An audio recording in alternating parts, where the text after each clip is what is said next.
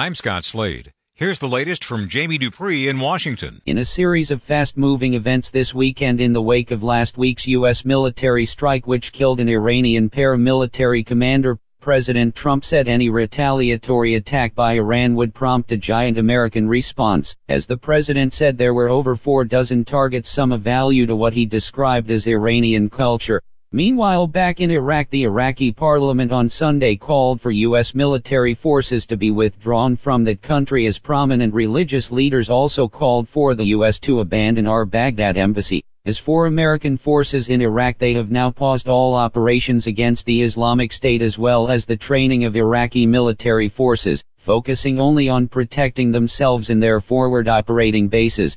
Jamie Dupree 2.0. As the work week begins on Capitol Hill, we still don't know when an impeachment trial against President Trump might begin, as Democrats have no plans as of now to actually send the impeachment charges to the U.S. Senate.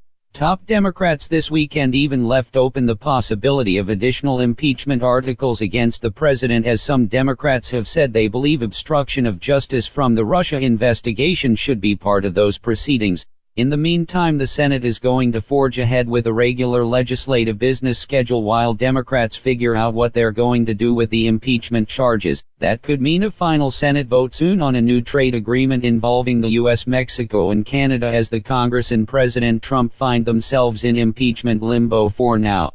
Jamie Dupree 2.0. In response to a vote of the Iraqi parliament on Sunday calling for the departure of U.S. military forces from Iraq, President Trump told reporters that if the Iraqis take such an action, he would consider slapping tough economic sanctions on Iraq.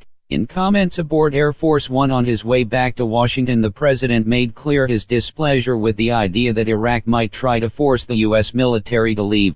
The U.S. currently has over 5,000 troops in Iraq, using about a dozen military facilities, many of fighting against the Islamic State.